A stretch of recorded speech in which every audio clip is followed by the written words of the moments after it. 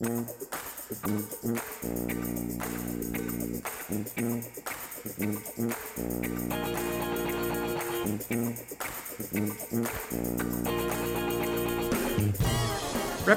Clint Owlett loves his rural community, and he brings his entrepreneurial spirit and passion to Harrisburg.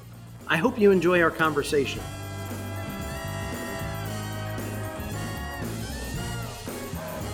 Welcome to Brews and Views. I'm Matt Briette, president of Commonwealth Partners Chamber of Entrepreneurs, and my guest today is Representative Clint Owlett. He represents the 68th District, which is all of Tioga County and part of Bradford County.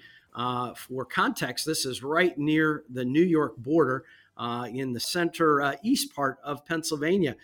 Clint, welcome to Brews and Views. Thanks for having me, Matt.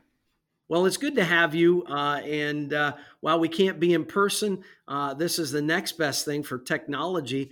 As we're talking counties apart, tell us a bit about Tioga County. What should we know about your home and the district that you represent? Then I want to hear how you got into this whole business of politics. So tell us a bit about Tioga and how you grew up, Clint. Yeah, Tioga County is really a beautiful county. One of the things that we always talk about, usually early on when we describe our county, is the Pennsylvania Grand Canyon.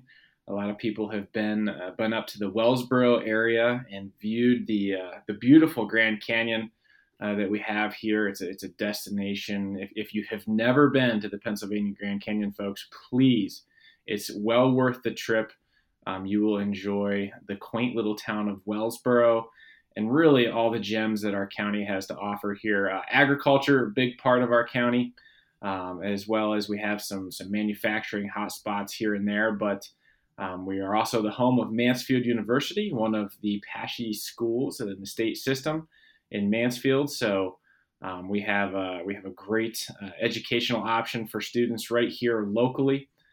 We have some amazing school districts where our teachers really are super engaged with their kids and just love teaching and educating our students. So really, man, Matt, it is, everybody probably says that they have the best county and districts, but we have the Grand Canyon, right? So, who else can say that? No, nobody else in Pennsylvania. That is for sure. So Clint, this is home. This is where you were born and raised. I think your family is there. How did tell us a bit about your background, and then we'll get into what got you into politics. Yeah.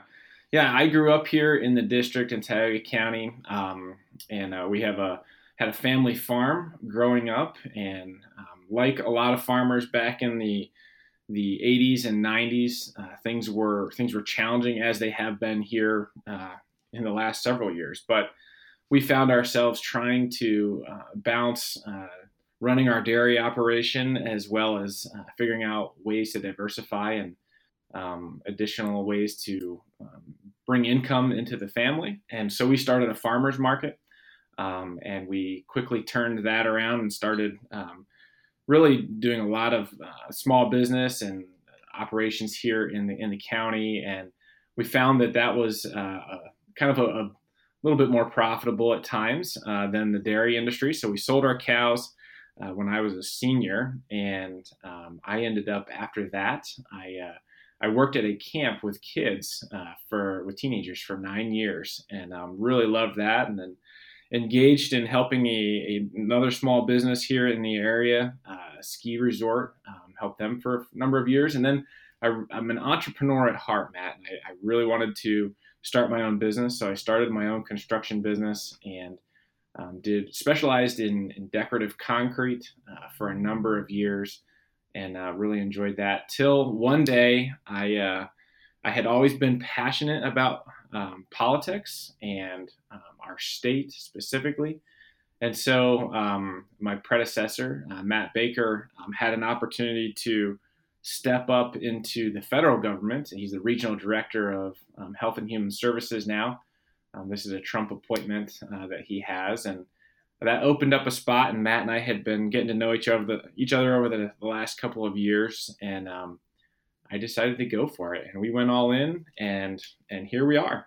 I have the opportunity to serve the good people here in the 68th district and make sure that they have a solid voice in Harrisburg. Well, it makes my heart sing, and I know my members as well, to know that there are entrepreneurs, small business people in our legislature, folks that we say have not only signed the back of a check, but know what it means to sign the front of a check, and all of the challenges that go into that. Because look, I'm sure there are lots of businesses that are suffering right now with the shutdowns and with the inability to operate at full capacity. Maybe talk about that. How has this COVID crisis affected, the rural parts of our state? Because, a lot of our news media is just covering the urban areas. We don't hear a lot about what's happened in the rural parts. How is Tioga and Bradford, your district, weathered these challenging times with COVID? Well, you're right. I mean, we really at times have to feel like we have to stand on our chairs to get recognized in rural parts of the community, the Commonwealth here, and in our communities. But as far as how we've faced the challenges, I would say I think Tioga County has like 30 confirmed cases since the beginning of March. So we have done social distancing isn't a problem up here. we naturally social distance every day, but I think that Bradford County has a few more. Now there's definitely some more folks over in Bradford County. There's a higher population, but not that many more. And so I would say COVID has definitely impacted, on the health side. People are concerned about it. But I would say, the statewide mandates are what frustrate the business community up here. When we get lumped into what's maybe going on in Philadelphia or Pittsburgh, when for the longest time, we had, I think, maybe 2 active cases in the county, in Tioga County, maybe down around 4 or 5 or 6 in Bradford County for a number of weeks and months there. And it's hard when you hear, you can't open up or you can't operate, and literally you could count how many cases you have in your district on one hand. And that's been frustrating for our small businesses. But at the same time, they're doing the best they can to operate in a safe way. They know that they have to do this to be able to get opened back up to full capacity just as soon as possible. And that's what's so important. I will say, Matt, it's harder in rural communities to make it. We just don't have the population to have a huge, growing, booming business. So we all have to pull together and support each other. And that's one thing that I have noticed is, we've really been helping each other, and small businesses helping each other throughout the whole thing. But yeah, it's hard, but they're doing the right thing. They're doing what they can. And hopefully we can get them back operating at full capacity, all of them, just as soon as possible. Yeah, when we, the governor said that we wouldn't be seeing sort of this statewide approach, and then days later he decides to close everything down to, saying 25% capacity. But I know that a lot of small businesses, particularly restaurants, that becomes unprofitable to operate at that level. I suppose, that's some of the challenges you're seeing. Are you seeing small businesses say, look, we can't make it, we're going to have to shutter our doors? Or have you, as a community, like you said, been able to come together and help those that are being most constrained by this to pull through? What are you seeing kind of in the small business community in terms of the impact on their ability to keep soldiering on? Yeah, I think most of them are definitely being creative in ways to continue to operate. Our restaurants are looking for ways to increase outside dining. The 25% thing, here's the reality of that. No restaurant can operate in a profitable manner at 25%. And the governor knows that. The governor didn't want to have the political pressure of saying, all restaurants have to close. So what you do, and he's done this throughout the whole pandemic. You just create a regulation or a mandate that is unsustainable. It really doesn't work. So then the only option is to shut down. And that's what's happening to a lot of Yeah. our restaurants. The next day after that order went down, I had a message sent to me via Facebook from a restaurant in Bradford County, and they said they're done. I mean, they're closing. They've been in business for 10 years. They've, put their blood, sweat, and tears and had a ton of money tied up in it, but they just can't. The inconsistency is what's a problem. They don't know. They want to plan. They want to do the best they can to serve, and they're doing the best they can. But just to have somebody at 3:30 and on a Wednesday say that you got to go to 25% capacity, which means you lose money, and then the next day that's going to be in effect. It's just hard for them. So I actually snapped a picture of that. And I sent it to the Department of Health and made sure that they realize that there are real people behind the decisions that they're making. And there are real consequences to the decisions. And there are real families that are going to have to shut their business doors forever. I have a number of restaurants, in my district here that never opened from since March. They shut their doors in March and they haven't opened because they, with the 6-foot rules, and these are smaller places, and they just can't do it, and they don't want to be jerked around here and there, so they just haven't opened, and that's what's sad. I mean, but my favorite breakfast spot is Grandma's Kitchen. When I was a kid, when we started our farm market, we used to deliver them eggs, and it's an awesome little restaurant in Mansfield, and they're done. They said as soon as this started, we were into it a month or so, and they just said, you know what, we can't do it. We can't. And so there's a for sale sign up on that store right now. I mean, Matt, the day after I was elected, one of my friends took me out for coffee there, and we sat in a booth. And I'll never forget the one thing he said to me. He put his finger in my chest and he said, "Don't let this position change who you are." And he kept saying that. And he said, "You're no better than a cup of coffee at Grandma's Kitchen." And he was right. And not to say that the coffee was bad. The coffee was always good there. But it's the conversations and the relationships that you build in places like that. And to see those places shutting down, and I'm afraid we're just seeing the tip of the iceberg if we don't come up with some reasonable responses that are not statewide. We cannot treat Tioga County the same as we treat Allegheny County, or Potter County the same as Philadelphia County. We cannot.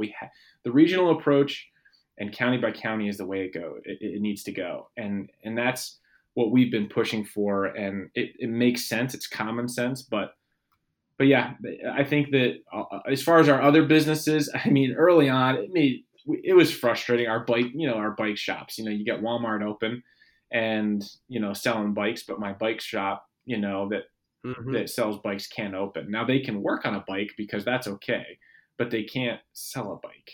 And it's like, all that stuff. I remember. I don't even want to reminisce about that. That was painful.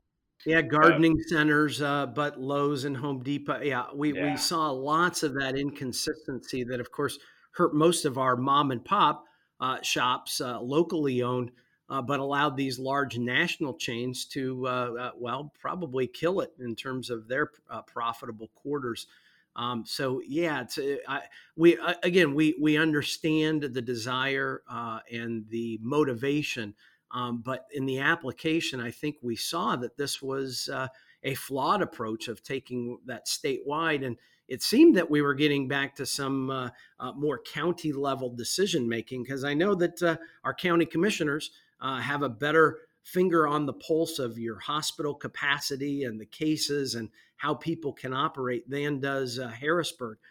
So I know it's frustrating, particularly for counties like the ones you represent, where you've got such a small caseload, and you can mitigate this through actions that it may not work in Philadelphia, right? May not work in Pittsburgh, but they would work in Tioga and Bradford counties. Well, that's exactly right. And we had Tioga County's commissioners, they very early on, I mean, right away, they established their own task force, and they pulled medical folks in, EMS folks, elected officials. They have business leaders, the chambers, the superintendents from the school. I mean, they had everybody on this task force, and they I mean, the jails were on there, the nursing home facilities had, and we would have weekly phone calls, and we would do updates, and they shut down the commissioners and we knew that our jails, and we knew that our long-term care facilities were going to be, subject to being hit by this. And so it is like, I think that's a big part of what has been helpful in our district here is the commissioners stood up, they created this task force, and we have been engaged in communication through Facebook and and other media outlets, and it's been wonderful. So they know their district, they know their businesses well, and hopefully they can continue to engage in the reopening process, because that's what we got to do. We have to get some income coming in, because I'll tell you what, they're not getting it from unemployment. Holy cow. So. Yep, and as we're recording this, we know the clock is ticking as to what things look like from the federal government, and to see how that plays out. Now, Clint, we didn't mention this, but you're married and you've got 4 kids, and you mentioned this earlier with regard to the schools in your area. I think that probably some uncertainty in the Owlett home, as well as throughout the community, as what's going to happen in the fall. With schools. Are kids going to come back? Is it going to be online? Is it going to be a hybrid of online and school? What all is that going to look like? And, we're only weeks away from many schools supposed to be starting up. How is that playing out in your community? What are you hearing from folks, and maybe even in your own family, as you're thinking about what does the fall look like for our kids going to school? Yeah, it's definitely a hot topic, that's for sure. And it should be, because we're talking about the education of our kids. I mean, this is the future. If they want to be able to follow their dreams, an education, and a good education is what it's going to take. So, parents are concerned. Parents want to know what's going on. I will say that our school districts have been very engaged in the whole process. From day one, they have been trying to do their absolute best in an uncertain world. I know a lot of them had drafted some safety plans that were reasonable. They put out surveys to the parents. A lot of parents gave just phenomenal feedback in what they were looking for, what they were hoping for. They're balancing it, with the health concerns and what reality with some of our smaller school buildings, in classrooms, what it's going to take to be able to educate our kids. And one thing that was challenging for them was then, they drafted their safety plans. They voted on them as a school board, which, by the way, I thought was a really phenomenal idea. These are local elected officials that are actually drafting the safety plan for their community. I mean, you can't get much more local control than that. And I thought that was wonderful. And they posted those for parents to read. And then the governor comes in and says, yeah, but here's some other things that have to be in your safety plan. Well, wait a minute here. Like, you didn't say that the first time around, and then we did all this work, and now we have to go back and change it and revote on it. And that was hard for parents, because then you saw, wait a minute, this is what school was going to look like. Now it's going to look like this. So is it really local control, or is it not? Do we just want to have the perception of that, or do we really want local control? And so I think that's one thing that parents have been, and I've been communicating to parents. Just yesterday on a video update that I did, I said, hey, our school districts, they have their safety plans. They're working on them. Please reach out to them. That's the most efficient way to figure out what's going on at your school. But realize that, and don't get frustrated if things change. And things, we know how it is. Things have been changing consistently, all along. But so that's the only consistent thing, is that it will change, right? That's exactly right. That's the only sure thing right now. But I think that parents want some sort of consistency for their kids. They want to know what to expect going into the fall. They can wrap their head around it if they have some time to think about it.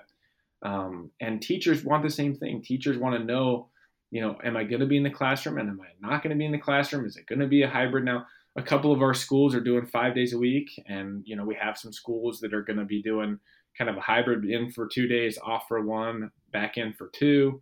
And they're trying to come up with something that's reasonable, and something that from the surveys, they can really, figure out, what's going to serve their community and what their parents want. But ultimately, we know that you can't shut down schools in the middle of March and then and really have teachers scrambling for a couple of weeks, maybe a month, to figure out how to do online and or some sort of a remote learning. Well, guess what? Some of the challenges that we have, you and I were talking about it earlier before we started recording. I mean, internet issues. I mean, it literally would be faster for me if I was recording this podcast. It would literally be faster for me to drive it to Harrisburg and come home, have dinner with my family, and watch a movie before I could send it.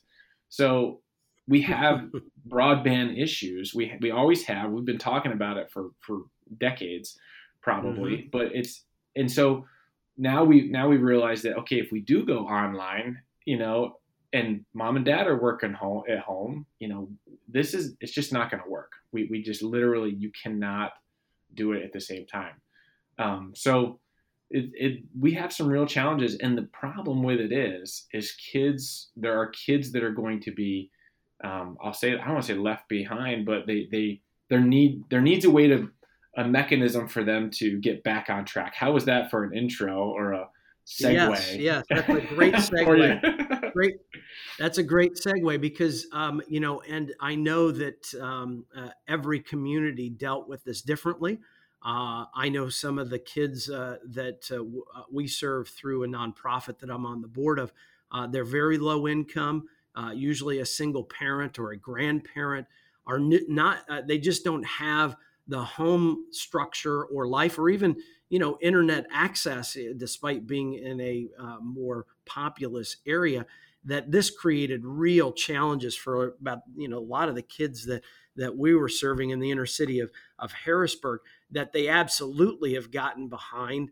And it's going to be a tragedy if they can't get some semblance of normalcy or get access to the education that they desperately need and really, really want. These kids want to be back learning. And so this is where you've introduced a bill that would utilize some of the COVID monies, the CARES Act money that I guess we still have about 1.3 billion unspent at the state level. And you want to get that money to kids and their families to be able to, overcome some of those challenges that they've seen, whether it's in purchasing tutoring or online classes or tuition or curriculum. Talk a bit about the bill that you've introduced. And I know that Senator Judy Ward has introduced a similar bill in the Senate. And my understanding is that this is one of the first of its kind in the nation as well. Is that your understanding too, Clint? Oh, it's definitely, new. It's a new idea. Not so much the ESA piece of it, but looking at how to best utilize this CARES money at the state level. It's definitely a new idea, and it's something that we need to do. Shame on us if we don't take this seriously and have a serious conversation about where our kids are at. You can't shut down schools for 3 or 4 months and expect every student to be at the same point that they would have been, and they need to be. And we're going to know where we're at come this fall when students start coming back to school, Lord willing. They'll be able to engage back with their teachers. Well, guess what? We're going to find out that there are some students that the home education piece and going online did not work, and they will be behind.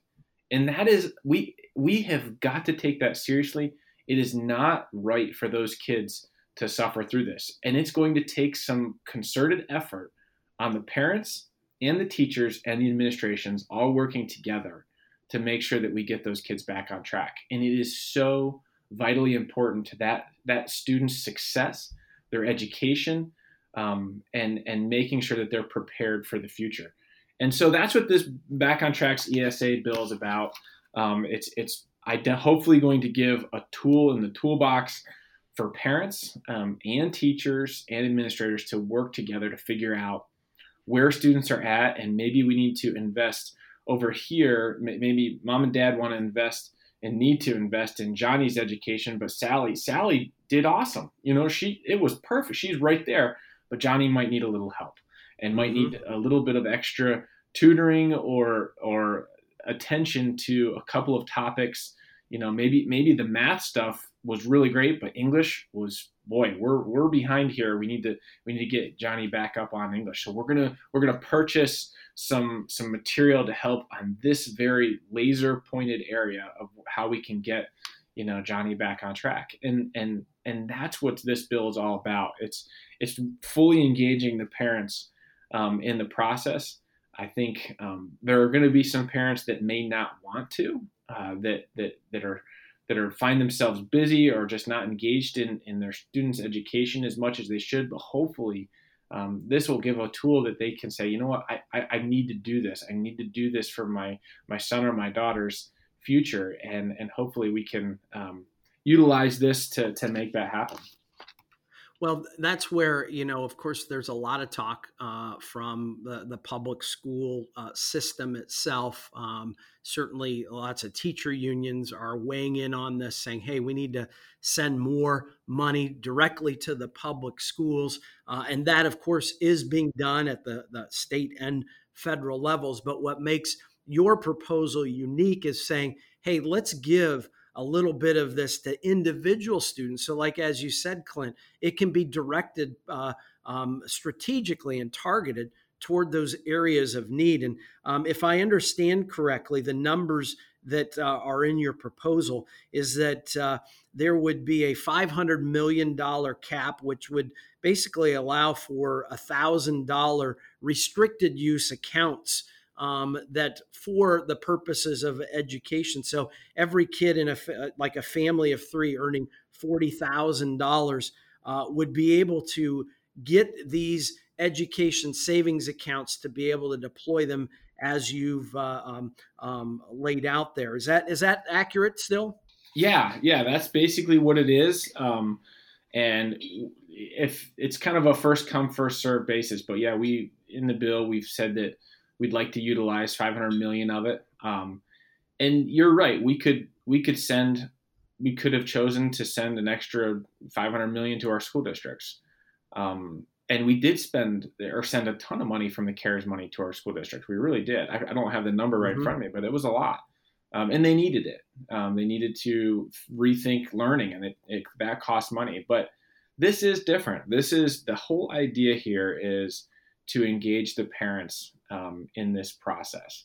I think instead of sending it to, I'll say, who knows how each school district would pay, and would it actually get down to the child's level that needs to get the help, that fell behind? Does that money actually make it there? Does it make it to the student? That's a question that I asked myself. Yeah. And if it doesn't, then it's not a good use of the money at this point.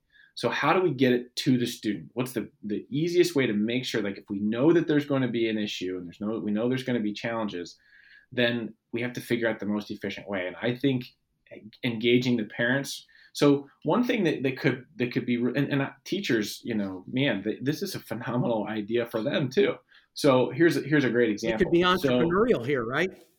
Yeah, it is. So say I'm a teacher, and I come back to school and I've got 20 kids in my class, and I identify as we get started in the first month or so, I'm going to start to see where all of my kids are at, and where they're, and I don't want to leave anybody behind.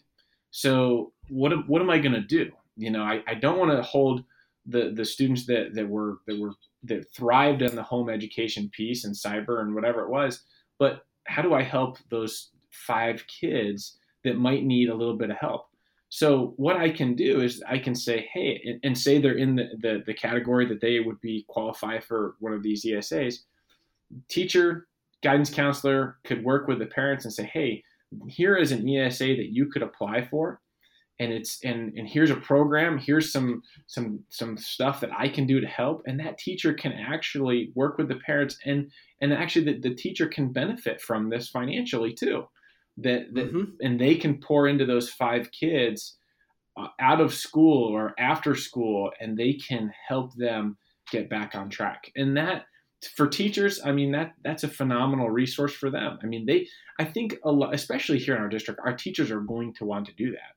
And here's an opportunity for them to work with the parents, work with the counselors, and be able to maybe even receive some compensation for this extra work that they're going to do, which is phenomenal. So it's definitely, got some really great things working for it, but like I said, it engages the parents in the process, which is so important. Well, and gets that money to where you are intending it. It's for the education of children and how better to empower them to make those decisions. Because, as you noted, and having four kids, and I also have four kids who've all learned in different ways. We know that you can't do a one size fits all and expect the same outcomes. So Clint, what's been the response that you've gotten since you've introduced this? Is this an idea that is just so novel that it's people are like, I don't know, or are people saying, yeah, we absolutely should be pushing this policy issue? It's been a good response so far. I think parents realize that there are going to be some issues, but we won't know what they are completely till September here.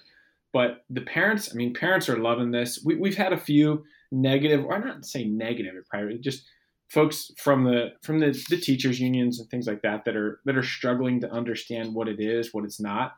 I think once they realize that this really could be a great tool for them as well, I think they'll come around. But the reality is this: I think that, so as a parent, I know, and I know I know a lot of teachers. My brother and my sister-in-law are teachers, and when everything shut down in March, it was hard for them, and they love their kids. They want to be with their kids more than anything, and they're absolutely phenomenal teachers, and they did everything they possibly could to create an awesome educational opportunity for those students, this spring. And so did my kids' teachers. All the stuff that they did was just great. However, the reality, I was able to live and breathe it here in my house when we were all locked down. And I noticed that, I have three that are in school right now, and my oldest, he did not have a problem with it whatsoever. And my daughter, she did fairly well with it, but my middle son, he struggled with it, and it was hard. Home education without the interaction with his classmates and his teacher, and my wife, God bless her, Lauren, she had to engage for hours and hours every day with him just to get him through the lessons that he needed to do, because it was so hard for him to do at home. Now, I hope we did the best we did the best we could, but come September, are we going to find out that he's off track a little bit with his students? Well, it's very, very possible, given the circumstances that we were dealing with here. It's very possible. So this would be a tool that a family like us would be able to utilize, and I think that's important. And probably my older two are going to be just fine. And I will say, I want to give a shout out to our teachers. They didn't see this coming, to rethink right. Everything, how you're going to educate and how you're going to do it.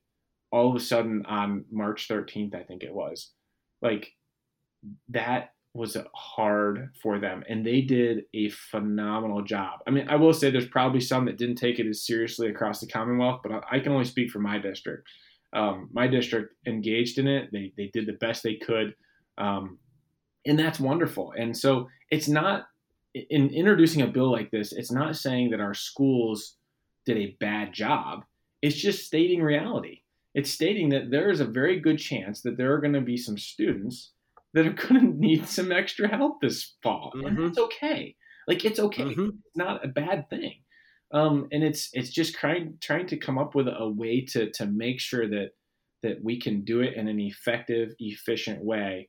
And that's the whole goal of the ESA Back on Track bill here.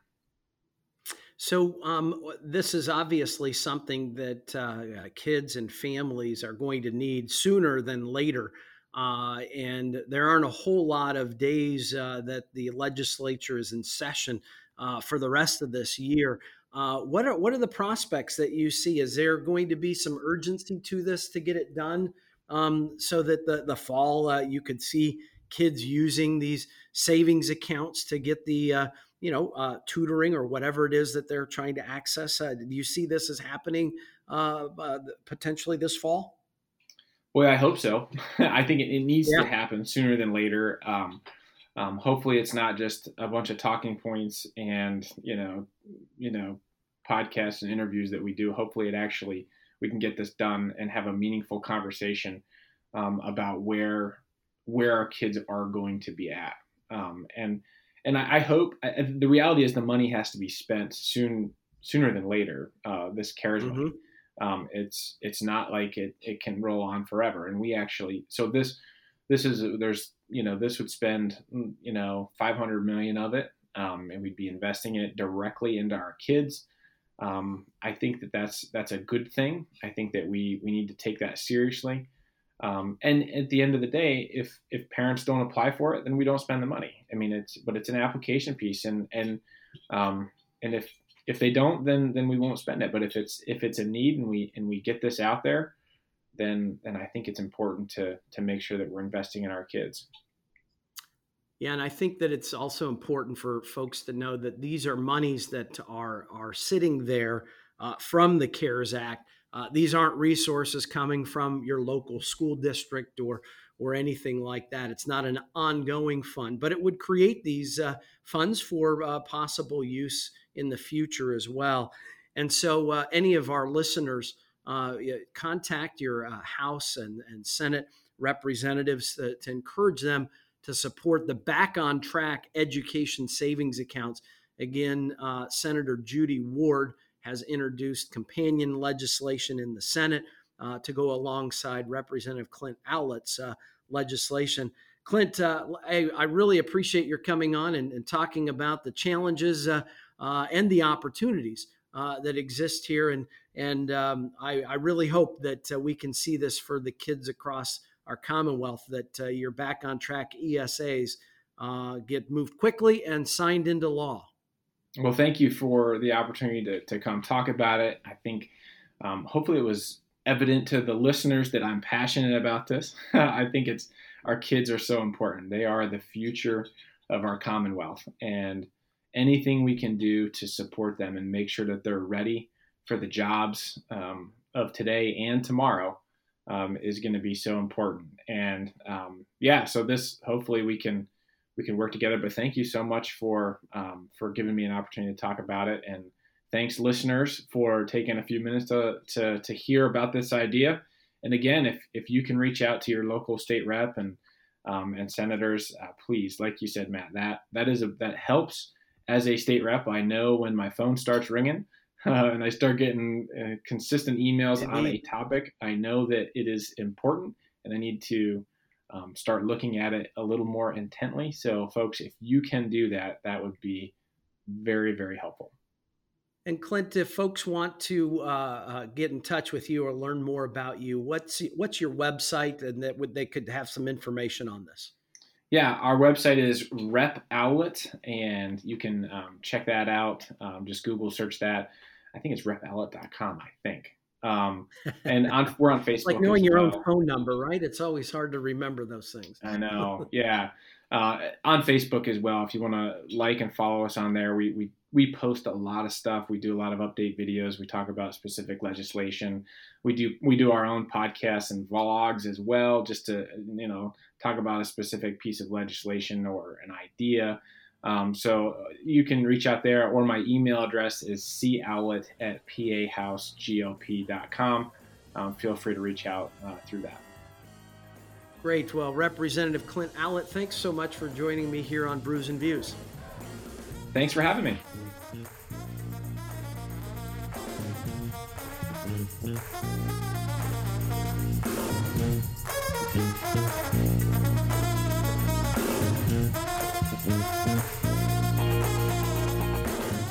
You've been listening to Brews and Views, a production of Commonwealth Partners Chamber of Entrepreneurs. Find us on Facebook at Commonwealth Partners and follow Matt Briette at MattBrouillette.